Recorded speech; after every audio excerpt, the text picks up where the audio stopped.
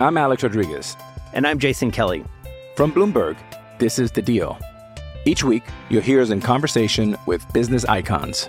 This show will explore deal-making across sports, media, and entertainment.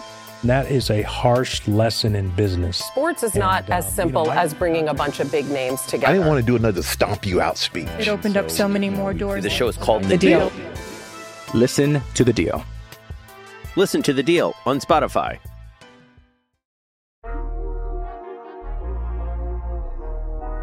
SB Nation and Underdog Dynasty present the Underdog Podcast.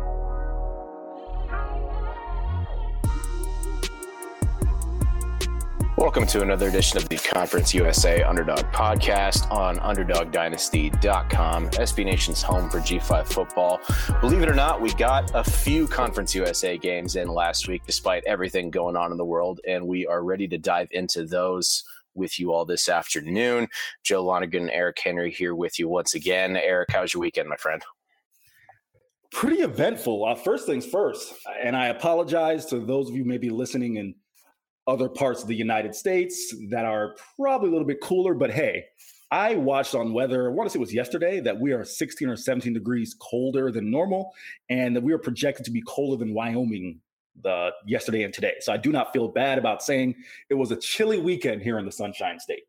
So that's about it, but caught up on some CUSA football. Pretty eventful weekend, which we'll get into. But yeah, man, the cold front has reached the Sunshine State.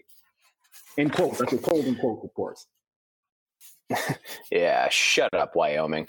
Anyway, I don't know why I got aggro on Wyoming there, but anyway, a lot to talk about as far as CUSA news today. But first, let's dive into some recaps from last week. Louisiana Tech paid North Texas a visit and won that game 42-31. Louisiana Tech first game since Halloween, so they had more than a month off. As this past Thursday was December 3rd. Israel Tucker led the way for the Bulldogs. Workhorse type performance, 37 carries, 161 yards, and 2 touchdowns. Obviously contributed a lot to his team's win there. Meanwhile, on North Texas, not too shabby of a day from them, just came up a little short. Jason Bean, 17 of 30, 231 yards through the air with 3 touchdown passes. All of them were to Mr. Jalen Darden, 8 catches for 135 yards there. So I think Louisiana Tech just kind of got hit with like the bad luck all year, right? In terms of having to reschedule games and deal with injuries and all this nonsense. I think had this year gone a little bit differently in terms of, not being in the midst of a global pandemic, the Bulldogs would once again be, in the conference title game conversation, which we'll get to in a little bit. Yeah, Joe, I don't think there's any doubt about that. First thing that jumped out to me when I saw the numbers on the screen, didn't have a chance to watch it in its entirety, went back and watched some of it on the back end. Israel Tucker, 37 carries. That's not something that we'd seen in a little while because of the emergence of Justin Henderson. However, this year, and you probably got to chalk up to COVID and, maybe just being an off year for a lot of guys, not just Justin Henderson. I don't want to single him out, but he hasn't really he hasn't been able to follow up his performance that he had last year for, like I said, probably a myriad of reasons coming off the COVID year and not having spring and et cetera, et cetera. So to see Israel Tucker get 37 touches for $161 and 2 scores, A, great performance by him, but just shocking because A, that had really kind of been Justin Henderson's role last year, and B, you kind of thought they had split those carries throughout the year. Second thing, Luke Anthony was efficient enough to get the job done, the 13 of 20 and 2 scores. But to your point about the Bulldogs attack, probably would have been in that CUSA title race as far as the West goes. They've had guys opt out. Adrian Hardy opted out. Well, Willie Baker, defensive end, outside linebacker. He's been hurt most of the year. Donovan Campbell, the left tackle, opted out. So it's just been probably just kind of a confluence of things throughout what has been a tumultuous and kind of mind-boggling 2020 college football season. So definitely that on the Tech end of things. And for North Texas, Jason Bean gets the start. Kind of interested to see what happens going forward in terms of, with North Texas. I don't know how you feel about it. And of course, they have the game scheduled on the 11th against UTEP, which we'll get into in the later part of the podcast. Do you feel they're any closer to resolving their quarterback situation? And it's not that both guys have played bad. Both guys have shown flashes of being good players. But this almost ended up being like spring ball extended because I don't know who you go with next year. And of course, we don't know if either Bean or Austin Ani, one of those guys, may choose to transfer out. But I don't think you're any closer to really resolving the quarterback situation. And maybe it's a good problem to have. I'm sure there's some CUSA programs would be like, all right, at least we have two guys we feel comfortable with. But yeah, that's kind of my big takeaway for North Texas. Yeah, I'm in agreement with you on that. I think if I was a betting man, I would say that it's sometime during this offseason, either Jason Bean or Austin Ani transfers out to kind of find a starting opportunity for themselves somewhere amongst the G5 or FCS ranks. But yeah, no, that's a good point. Based on both of their performances this year, it doesn't seem like either one of them has really separated themselves as the clear starter, which, as you said, not to say either of them have played poorly. It's just it seems like they got like they were twins switched at birth almost, at least in terms of their playing style. But I think just in terms of the overall performance of North Texas, obviously I think more of that falls on the defense more so than the offense. And this game's a great example. But yeah, no, that's a really solid point about what North Texas is dealing with on the offensive side of the ball. Yeah. So, like I said, it's something that definitely you have to keep an eye on throughout the offseason. Now, of course, one person that both you and I are assuming they won't have back is Jaelon Darden. And as I mentioned on last week's podcast, he's probably been the second or third or fourth best quarterback in CUSA in terms of just his ability as a receiver. The 8 catches for $135 and 3 scores shows that if you have Jaelon Darden on your team, he's definitely in that Victor Tucker, Tim Jones, Adrian Hardy kind of, level of being the top receiver in Conference USA. For my money, I'd probably put him and Victor Tucker as kind of my 1A, 1B. But yeah, overall, I will say I did pick North Texas, so I was wrong on that one. I got to concede that. But good win for Louisiana Tech. And like you said, if this were a normal year, you would expect them to be finished somewhere around 7 and well, not just 7-5, right? 8-4, 9-3, and be in contention for the West. Watching Jaelon Darden play, it's like when you would watch like Pee Wee football and the other team would clearly have the kid that got held back a grade and like watching him, you know what I'm saying? Like watching him play against some of these defenses this year has been really like impressive just in terms of his like overall ability when you compare it to a lot of the defenses he's had to face. It's just a shame that he hasn't really had much help from the other receivers on that offense. And obviously the North Texas defense as well hasn't really put them in a position to succeed. I wish I had sent you the meme. There was a deal I'd seen on Twitter today where you mentioned the kid who got held back and is clearly is bigger and more developed than the rest of the kids. There was a deal going around on Twitter where it's this massive kid who's playing like 4th grade football, and there's a much more diminutive kid who's got the ball, and the bigger kid's about to tackle him, and the caption is, "If this is your kid, what do you tell him?" And I think the funniest response I saw was from a kid saying, "I'm yelling at my kid, drop the ball and get in the car." Drive me home. At that point. Oh man, go ahead, man. I just have to throw that one out at you. No, you're good. Then we jump into probably the most, I was going to say the most surprising result of the weekend, but I think we had 2 that kind of fall into that category. Number 21, Marshall, their undefeated season has come to an end. They lose 20-0 to Rice on Saturday. Grant Wells, Eric, you and I were talking about this off air, but probably his worst game to date. 18 of 35 for 165 yards. 5 interceptions, which, as you noted, you could probably say that 2 of those were not his fault. But if 3 of those are your fault, that's still a pretty bad day if you're a quarterback. Meanwhile, Rice definitely got some breaks in this one as well. They win this one 20-0, including 10 points in the third quarter. So, if you had told me Rice was going to pull off this upset, I'd be doubtful. But if you told me they were going to blank the number 21 team in the country, I would not have believed you at all. Joe, if you told me that Rice was going to go in and pull off the upset, I definitely would have been a little bit skeptical. If you told me they were going to go in and blank them, I would not have believed it at all. If you told me they were going to do it without Mike Collins and Austin Trammell, their top quarterback and receiver, I would have said you were nuts. Credit Mike Bloomgren, as I wrote in the 3 Things piece earlier this week. this is the signature win. And I'm not a huge fan of that phrase, signature win. I don't think there's one solitary win that changes things for your program and all of a sudden it's the turning point and everything's fine. You see plenty of coaches who get that signature win that turns out to be fluky in year 1 and year 2, and by year 4 they're on the chopping block looking for a job. But in this case, Joe, I am a believer because this is the ball game that Mike Bloomgren has built the entire foundation of Rice football on, quote unquote intellectual brutality. That's the hashtag that they're marketing Rice football with. Giovanni Johnson steps in, 10 of 14 for 86 yards, nothing special as a passer. He's a guy who can use his legs and definitely kept some plays alive.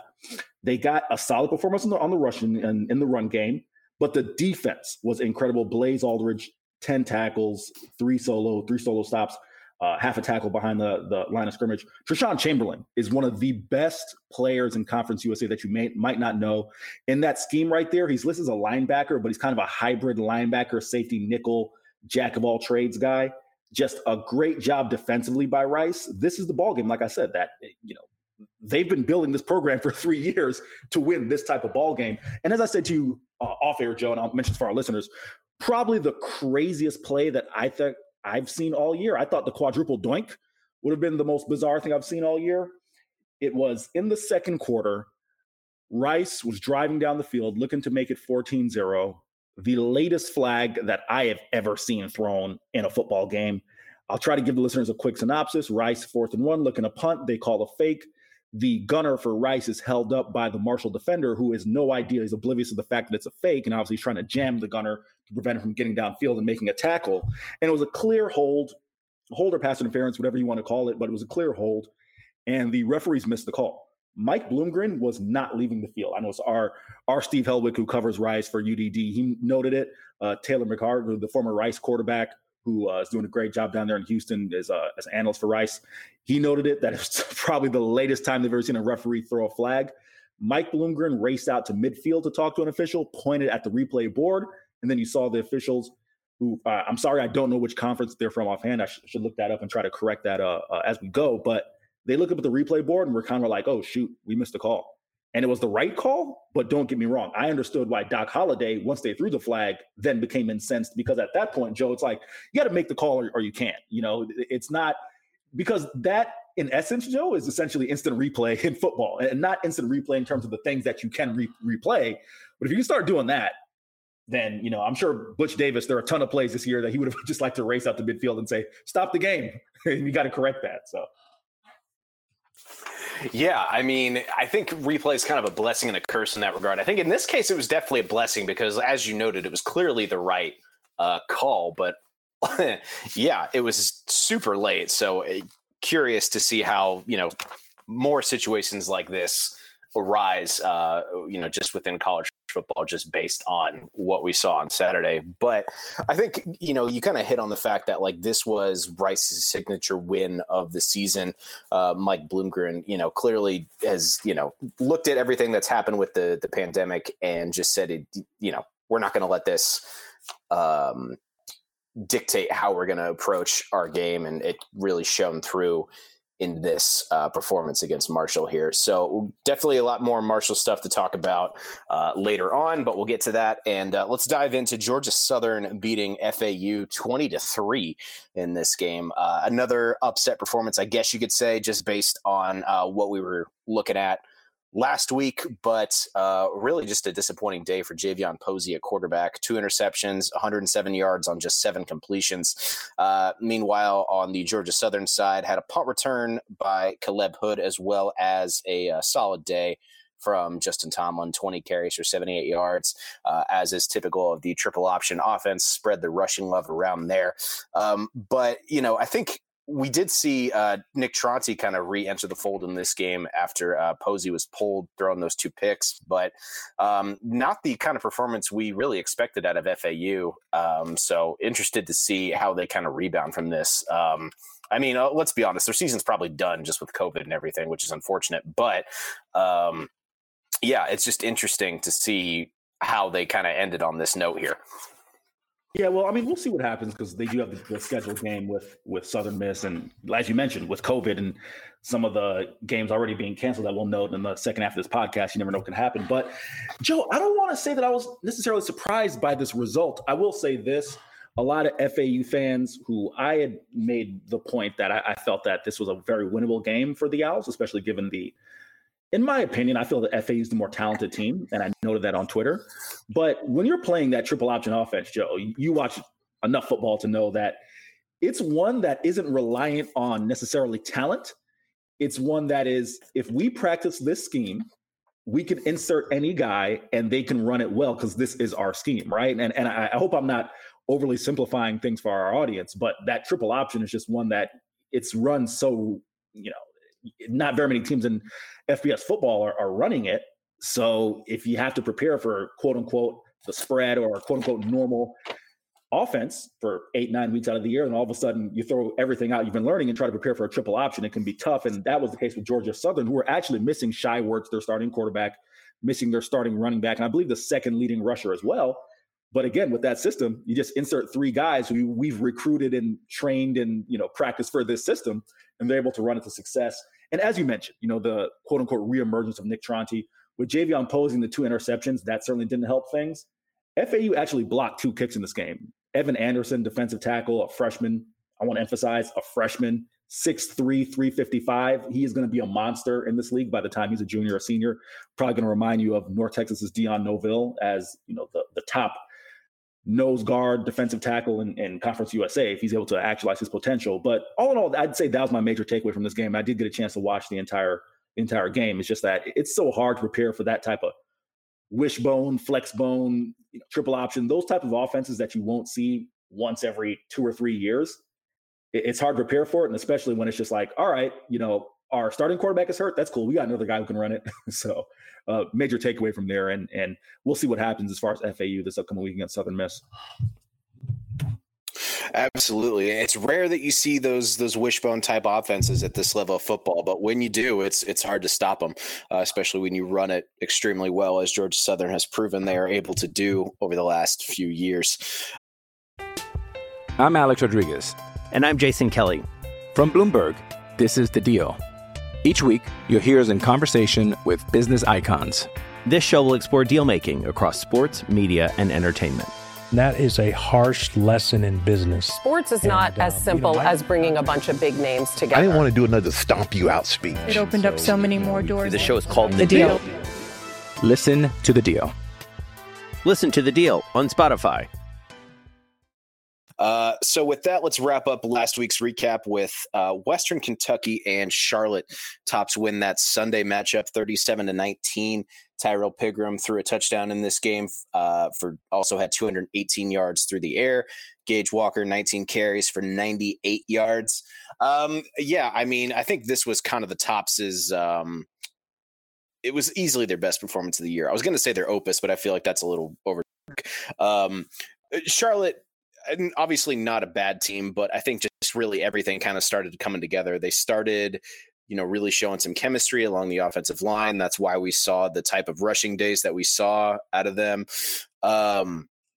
And I think just everything really kind of came together, and it's a shame for Tyson Helton's sake that it took them as long as it did for everything to kind of come together here. But, I think a performance like this, honestly, as someone who watches a lot of Western Kentucky football, kind of reassures me that they're on the right track. They just kind of got unlucky with a lot of the injuries and, other kind of issues that they faced this year. Certainly not to the degree that some of the other teams, even within this conference, did. But things were looking a little weird in the beginning of the season there, especially given the fact that, Tyson Helton had them playing as well as they did in 2019. But seeing them bounce back in this way, I think a lot of Tops fans can kind of be reassured now. Joe, before I go on a 2-minute spiel here, I just want to ask you a quick question as someone who follows Western Kentucky football. I'm going to read these numbers off to you. 18-27 for 218, 1 touchdown, 8 carries for 60 yards. Tyrell Pigram kind of sound a little bit like a Western Kentucky quarterback of last year who was able to lead in success, right? Yeah, it did. Sounded a little bit like Ty Story when he got into his rhythm there. So here's the follow-up question. If Tyrell Pickram can come back and he can be this guy, and how much of, as you mentioned, him taking a little while to get into rhythm was a factor of the crazy offseason we had. If he's coming back next year and it's the quarterback and you get this kind of performance and he's this guy you've kind of seen in the last few weeks, you got to feel confident that the Tops will have a better year next year, correct? I do, for two reasons. I mean, A, like you said, he's kind of coming into form now a little bit later than we would have liked, but there's a lot of factors that went into that. And B, as we discussed, I don't think there's anybody else in that QB room right now. So, I think just seeing him develop over the course of the last month or so has been very encouraging. Yeah, so I know, for those of you guys who are regular listeners to the podcast, I've probably talked about Tyrell Pickram a lot because when you look at him, he always looks like one of the top 5 athletes on the field. Not the biggest guy, but he's got enough of an arm to make the throws. I've seen that arm live when I covered the FIU Western Kentucky game up in Bowling Green. Definitely quick enough to scramble and get you a first down and make plays. Just wasn't able to put it all together early on in the year. But in these last few weeks, I've been really impressed with him sticking in there, especially after being benched for Kavaris Thomas, able to come back and make some things happen. And I truly believe that if he chooses to come back to Western Kentucky next year with whatever remaining talent is left, I mean, so obviously they're going to lose D'Angelo Malone and, some of the seniors on defense, but I think I think Tyson Helton is in good position. I think Tyson Helton's in good position as a head coach at the quarterback position. And that's the one thing that we've kind of questioned about this team in the early going. Outside of that, the major takeaway was nice to see Gage Walker get going, 19 carries for 98 yards. He's a guy who, once again, you don't know if he will choose to return or not, or go elsewhere or declare for the draft. But if he comes back to Western Kentucky, that gives him a nice combo. For Charlotte, they definitely looked like a team that had not played in however many weeks. I believe it was something like 37 days, if my memory is correct. Since they had last played a live football game, they looked like that. I don't care what anyone says. Yes, on paper, Charlotte is not 18 points less talented than Western Kentucky. I think both of us believe that. But when one team's been playing games in succession and the other team hasn't, it is hard to keep that rhythm. It's hard to keep guys engaged, Joe. I'm sure you would agree with this. It's hard to keep the guys, keep telling them, hey, practice, stay disciplined with the COVID, with, keeping yourself away from COVID and whatnot week after week, only to be disappointed, especially in the case of Charlotte, sometimes hours before kickoff. All right, we did all that practicing and all that discipline, and then we're not playing. So I'm sure that's played a huge factor. And my final takeaway before I pass it back to you, Victor Tucker. The thing that this season deprived us of, is, in my opinion, the top receiver in Conference USA. As I mentioned prior, you could, flip a coin between he and Jalen Darden. But Vic Tucker, 8 catches for $111. I think he is the top route runner in Conference USA, just a phenomenal receiver, always finds a way to get open. But this season's deprived us of really a full season of him, and that's a shame. But all in all, kind of my takeaways from the game, and it was all I expected because one team's played, the other team hasn't.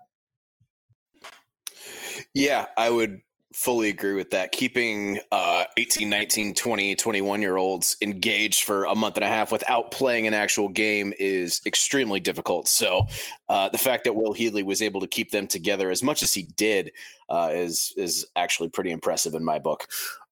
So with that, then we mentioned it at the top, but lots of news within Conference USA to get into, and it is mostly transfers and NFL draft related. So we'll dive into a few of these. Eric, I'll read off as many of these as I have in my notes here, and then you can kind of tell me which are the ones that you find most significant, and then of course we can dive into the FIU specific ones, just since that's your wheelhouse. But to start off with, Isaiah Green had a little bit of a cloudy past at Marshall, just with playing time and off and on performances, but he is now transferring to Tennessee State. He will fight for a roster spot with the Tigers. Western Kentucky guard Tyler Witt is transferring as a grad student. He was obviously an important part of what that offense has been able to accomplish in the last couple of years. Quarterback Weston Elliott will be leaving Louisiana Tech. MTSU offensive lineman Rob Jones heading to the NFL draft. ODU wide receiver and ex-Virginia Tech guy Eric Kuma will enter the NFL draft. More good news for the Tops. North Dakota State running back Adam Cofield will transfer to Bowling Green. And then, of course, at FIU, Stone Norton transferring out.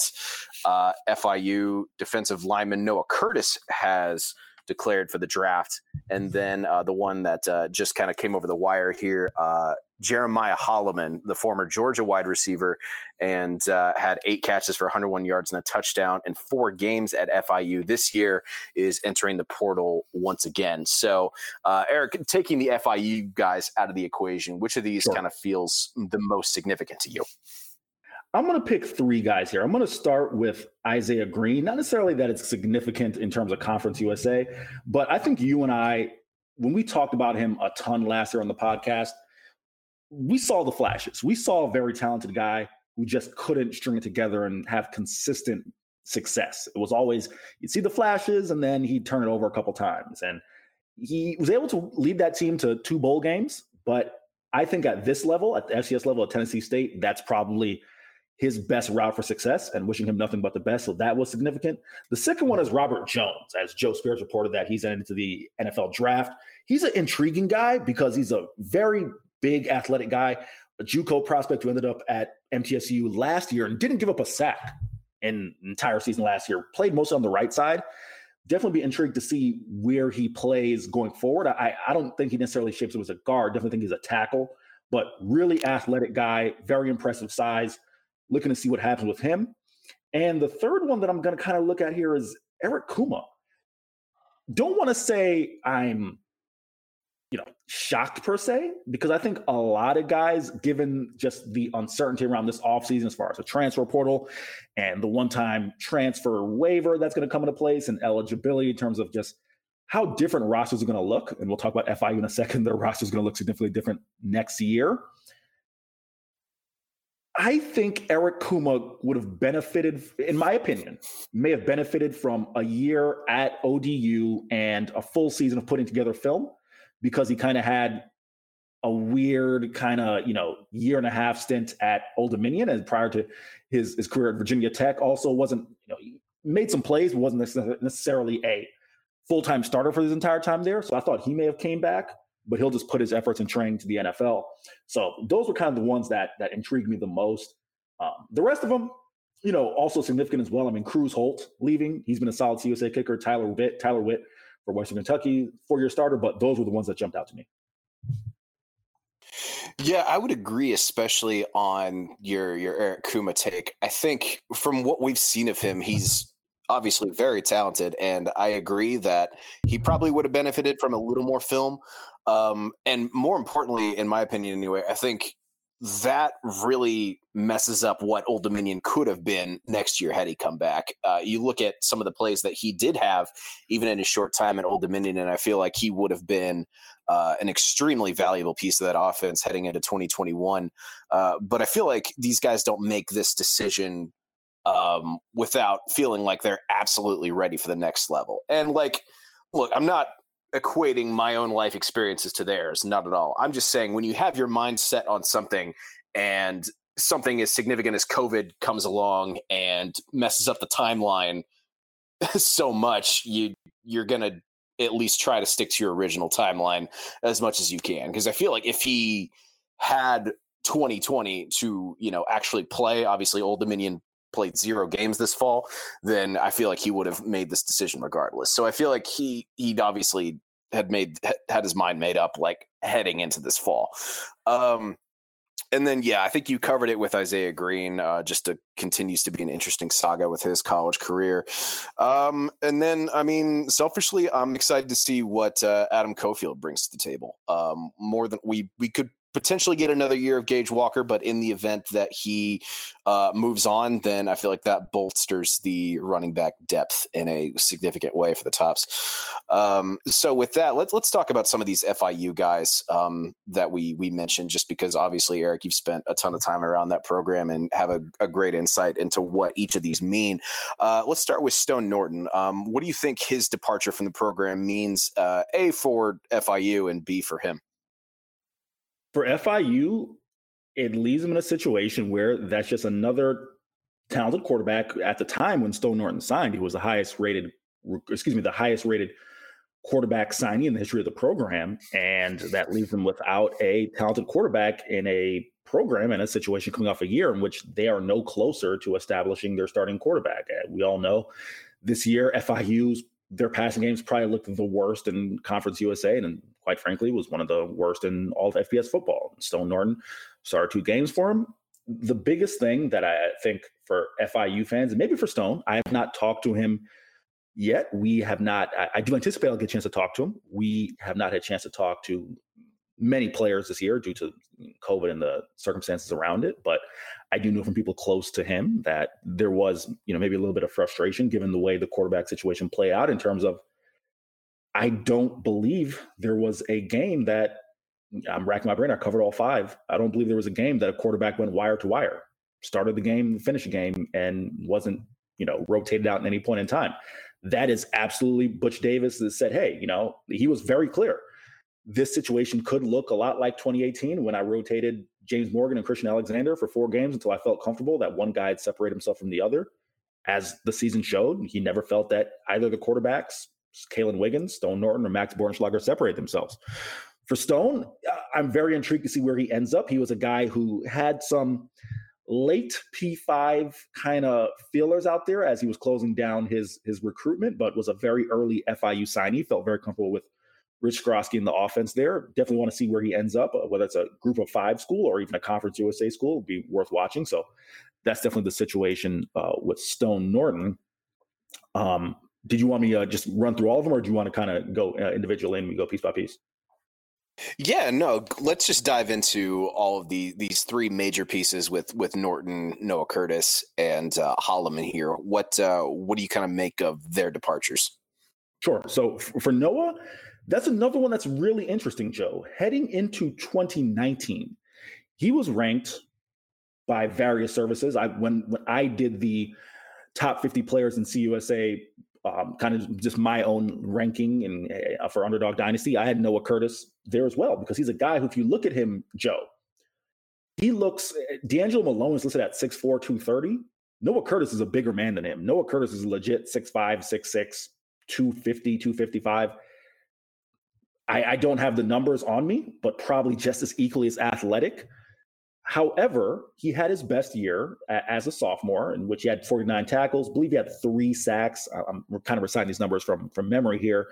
But junior year and senior year, obviously you know what happened this year with COVID, and the numbers are going to dip for everyone all the way around. But he just never really turned into that dominant force that you would have expected, that D'Angelo Malone, Alex Highsmith, Marcus Davenport, that type of guy. Even a Juwan Jones of Western Kentucky never really turned to that guy, Leighton McCarthy type. You can run down the list of really solid defensive ends that have played at Conference USA over the past couple of years. Never fully turned into that guy. Now, with that being said, the reason I led with his athleticism and his size, I absolutely think that Noah is someone who has all the measurables to play in the NFL. A big thing for him is going to be a pro day. We'll see what happens with pro days coming up this year because of COVID. And we know what happened last year, where some teams were able to have pro days, some teams weren't. Unfortunately, hurt a lot of kids, and especially or including FIU kids last year, and that they had their pro day canceled. A lot of their kids had to do the virtual pro day. And with a lot of these all-star games that guys like James Morgan, Stanley Thomas Oliver, Sage Lewis, et cetera, went to and kind of helped their potential. If Noah isn't invited to that type of situation, I don't know how it's going to play out in terms of draft stock, but in terms of his physical tools, he's absolutely an NFL player. Now, I'll try to wrap up quick here on Holloman. He was someone who came to FIU with huge potential. He was someone who was when you look at the 247 ranking, that 4-star, top of the 4-star, borderline 5-star prospect, depending on what kind of stock you want to put into those 247 rankings. Started as a redshirt freshman at Georgia. I believe it was a redshirt freshman, if memory serves me correct. You saw the talent there. I mean, he played in I want to say it was the Sugar Bowl game for Georgia, made touchdown catches against UF and, the world's largest outdoor cocktail party. That rivalry game. Was someone who, when he departed from Georgia under some circumstances in which there was an alleged domestic assault or alleged assault, I should say, I'll phrase it that way, got to FIU and redshirted in 2019 and really felt that in normal circumstances, he would have been one of the top players in Conference USA. I was on the record as saying that the moment he touched the field, he would be the most dynamic athlete in Conference USA. And Joe, you saw that when he made plays, ran, got, little bubble screens and little catches, and he was running, through the defense. He looked, again, kind of like how I mentioned with Tyrell Pigram, as one of the top athletes on the field, if not the best. Unfortunately, right now, it's just a tough situation for FIU, and a lot of guys are transferring out. They've had multiple transfers this week with Stone Norton, Holloman, and offensive lineman Obina Naquano, who started 4 games from this year. He's into the transfer portal. So that roster is going to look significantly different and a lot of turnover. And I'll close it with this. Butch Davis said to me last year, I did a piece on Rich Grossi's offense, and Butch Davis said that no receiver wants to come and play in an offense and where the quarterback can't throw the football. Not accusing any of FIU's quarterbacks of not being able to throw the football. I think that's too heavy of a charge. But this year, the quarterback play was subpar. And I guess, that could have played a factor in his decision to hit the transfer portal. Absolutely. I think it's naive to think otherwise. Looking at a receiver of his caliber, like, you need a quarterback that's going to give you the opportunity to shine, and hopefully he gets that wherever he ends up going. With that, then let's talk about some Conference USA title game scenarios. So with the cancellation of the Marshall and Charlotte contest that was scheduled for this week, Marshall has clinched their spot as winners of the East and one half of that title game matchup. What's left to be decided is the West. So we have UAB scheduled to play Rice this week after their original matchup against MTSU was canceled.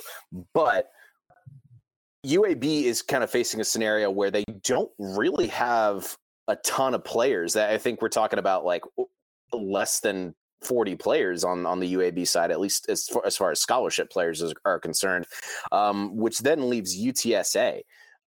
They do not have a game scheduled for this week, but they are sitting with the next best record in the league, which leaves UTSA sitting at 5-2, which would put them in a position to take UAB's place in the title game if UAB either A, loses, or B, can't play.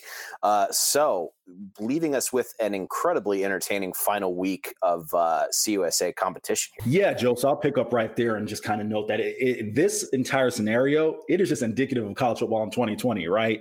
Marshall has a game that due to COVID, and I want to read the release directly from them. I believe they said a minor amount of COVID-related issues within the program, so I want to make sure that's on the record there. But they're not going to be able to play, and with as currently constituted, because of that cancellation, Marshall will head to the Conference USA title game, I believe scheduled to host if it is going to be UAB. And now UAB is in a situation where I tweeted out earlier today, I don't envy Bill Clark, because he, what do you tell his players? Joe, I mean, I'm kind of almost flabbergasted here, because it's like, we care about your safety. We safety first, your student athletes, everything else. But yet we ask you to make this commitment to college football, this commitment to playing a sport. And the end result of that, the light at the end of the tunnel, is having a chance to compete for a conference championship. We know that UA's been a consistent contender since they've rejoined football. And what do you tell the kids? Do you say, guys, I know we only got 30-something, 40 scholarship players, but we're going to power through? Or do you say, hey, I appreciate all your hard work for everything you've done this year, and this has been one of the craziest football seasons on record, but we got to shut this thing down, and unfortunately, that's going to deprive you guys of a chance at playing for a conference title. I don't envy Bill Clark at all in that situation, so I just don't know. Before I pass it back to you, I'm going to read the statement verbatim. The game, Friday's football game, Marshall and Charlotte's been canceled due to injuries and a lack of available Thundering Herd scholarship student athletes at key positions. This shortage has been exacerbated by a small number of COVID-19 issues. So I just wanted to state that on the record. That came from Huntington this morning. Right. I think you kind of hit the nail on the head in terms of Bill Clark's position. I mean, he's really in a damned if you do, damned if you don't scenario. Whereas, like, if he opts to not play this game, then obviously he's protecting the safety of these players. But if you go into the mindset of a Division I college football player, they want to compete all the time. It's sad to see that these athletes are in this position where if they do kind of follow their natural instincts and compete for a title, they're obviously putting themselves, in further danger, A, of contracting COVID-19, as with any football game, and B, getting hurt, because they would, a lot of these guys who haven't seen real meaningful action are having to step up and fill the spots of these players who aren't available regardless. And then, but if you don't play, then, some would perceive that as quitting and I think that's kind of a small-minded way to look at it, but there are people who are going to look at Bill Clark in that way, and possibly even some people within his own locker room who would think that way. So you're right. I don't think that Bill Clark is in an enviable position at all right now. I will say for UTSA, just because we don't want to make this all about UAB, but, hats off to them for playing as well as they've done, but they have to be, kind of on pins and needles sitting outside Bill Clark's door as he kind of contemplates his next move here. Yeah. I mean, again, it's a situation that we just both hit on it right here. Pins and needles. I mean, Joe, again, I don't even know what you do. Do you, given how low they may be on scholarship athletes, and no one has dealt with that situation, probably more intricately than FIU in terms of lack of scholarship athletes throughout the year. Even if you can play, can you practice enough to put together a decent game plan? These are things I think some fans fail to take into consideration. I say some because we have a lot of knowledgeable, CUSA fans out there, fans who follow Conference USA football. They're very passionate, so we have a lot of them who are knowledgeable. But I think some don't take into account, it's not basketball, man. You don't just roll a ball out there and be like, all right, we hooping. You got to kind of figure out who's going to play what position. I know there were times this year with FIU where they had guys playing on special teams who normally wouldn't play special teams, and they had to try to learn a new role just within 2 or 3 days. So to bring that back around to UAB and Bill Clark, even if you can attempt to play, you're probably breaking in guys who either haven't played a ton this year, or B, they're playing in spots that they may not be familiar with. And again, I don't know how you sell it to your team, but it's an unenviable position that I certainly don't wish I was in. We're recording this on Wednesday morning, so we'll obviously have to wait and see what Coach Clark ends up deciding. It's going to be, a monumentous occasion for sure. But we'll see what unfolds over the next 48 hours or so. With that, then let's jump into some talk about the games that, as of now, are definitely happening within Conference USA. Starting with Thursday night, we have Southern Miss hosting FAU. FAU favored by 8.5 here. Ultimately, I'll say this: I'm going to pick FAU. I think, what we saw against Georgia Southern was kind of a weird blip. Southern Miss, obviously, still trying to figure it out with the loss of Jack Abraham, as well as at this point, like more than half the team. But, in a game that ultimately doesn't really have any implications on the conference title race, I think FAU can definitely take some comfort in winning this game and getting to that 6-win mark that I think most programs kind of strive to hit over the course of a season. As you mentioned there, a game that now no longer has implications on the conference title race. FAU Twitter and FAU fans are certainly up in arms about that one. But I'll just kind of piggyback off what you said. For Southern Miss, the Will Hall era is underway, and definitely kind of be interested to see. Obviously, he's not coaching this game, but he is in place. So, they can officially move forward with 2021. They can finish out 2020 for Southern Miss, hopefully on a high note, but they can move forward with Will Hall and see what he's looking to, implement. The Mississippi native, definitely be interested to see what he'll be able to do in his home state. For FAU, I anticipate they'll win this game, because right now they're the more talented team, and that's regardless of the opt-outs or not. I felt that FAU is more talented. I expect them to bounce back from the setback at Georgia Southern. The big thing I'm looking to see is quarterback situation, Javion Posey or Nick Tronti taking on a Southern Miss defense that has struggled in many facets throughout the year, but especially in the run game. I think it may be something that either quarterback, both of them can use their legs. Both of them should be able to exploit, whether it's Posey or Nick Tronti. And the running game, we'll see what happens as far as Malcolm Davidson, his availability, James Charles, but definitely a game that I expect FAU to kind of run away with. And yeah, I mean, at this point, they're only playing for pride and a potential bowl appearance, but definitely still important for FAU to close the season out on a high note in Willie Taggart's first year.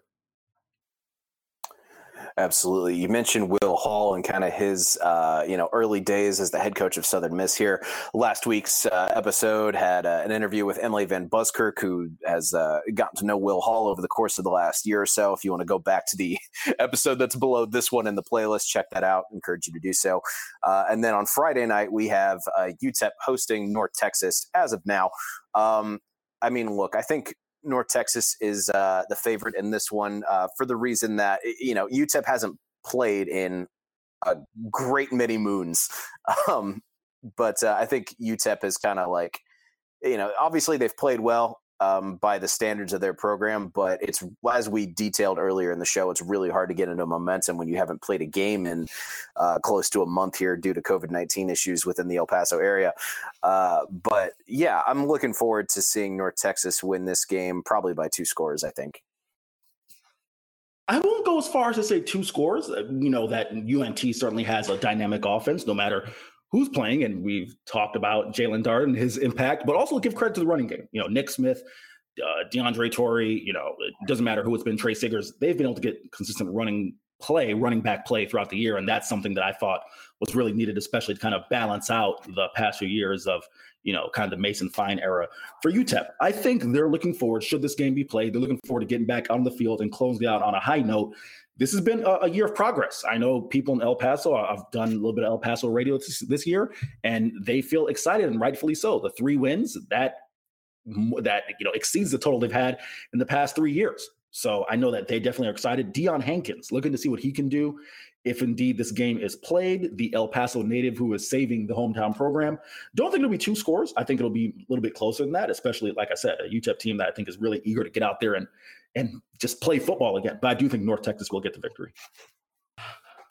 Fair enough. One added wrinkle to this game, being played at Apogee Stadium in Denton, but I believe UTEP is technically the home team. I believe that's correct. Also, you can catch this one on ESPN3. And forgot to mention, you can catch the Southern Miss versus FAU game on CBS Sports Network. We're originally supposed to have Marshall hosting Charlotte on Friday, but that has been canceled, as we noted, which brings us to Saturday, where we have, as of now, Rice hosting UAB. UAB favored by 8 in this game. As we talked about, UAB dealing with some severe depth issues. Rice riding high after upsetting Marshall last week. This is going to be a really close, really tight contest.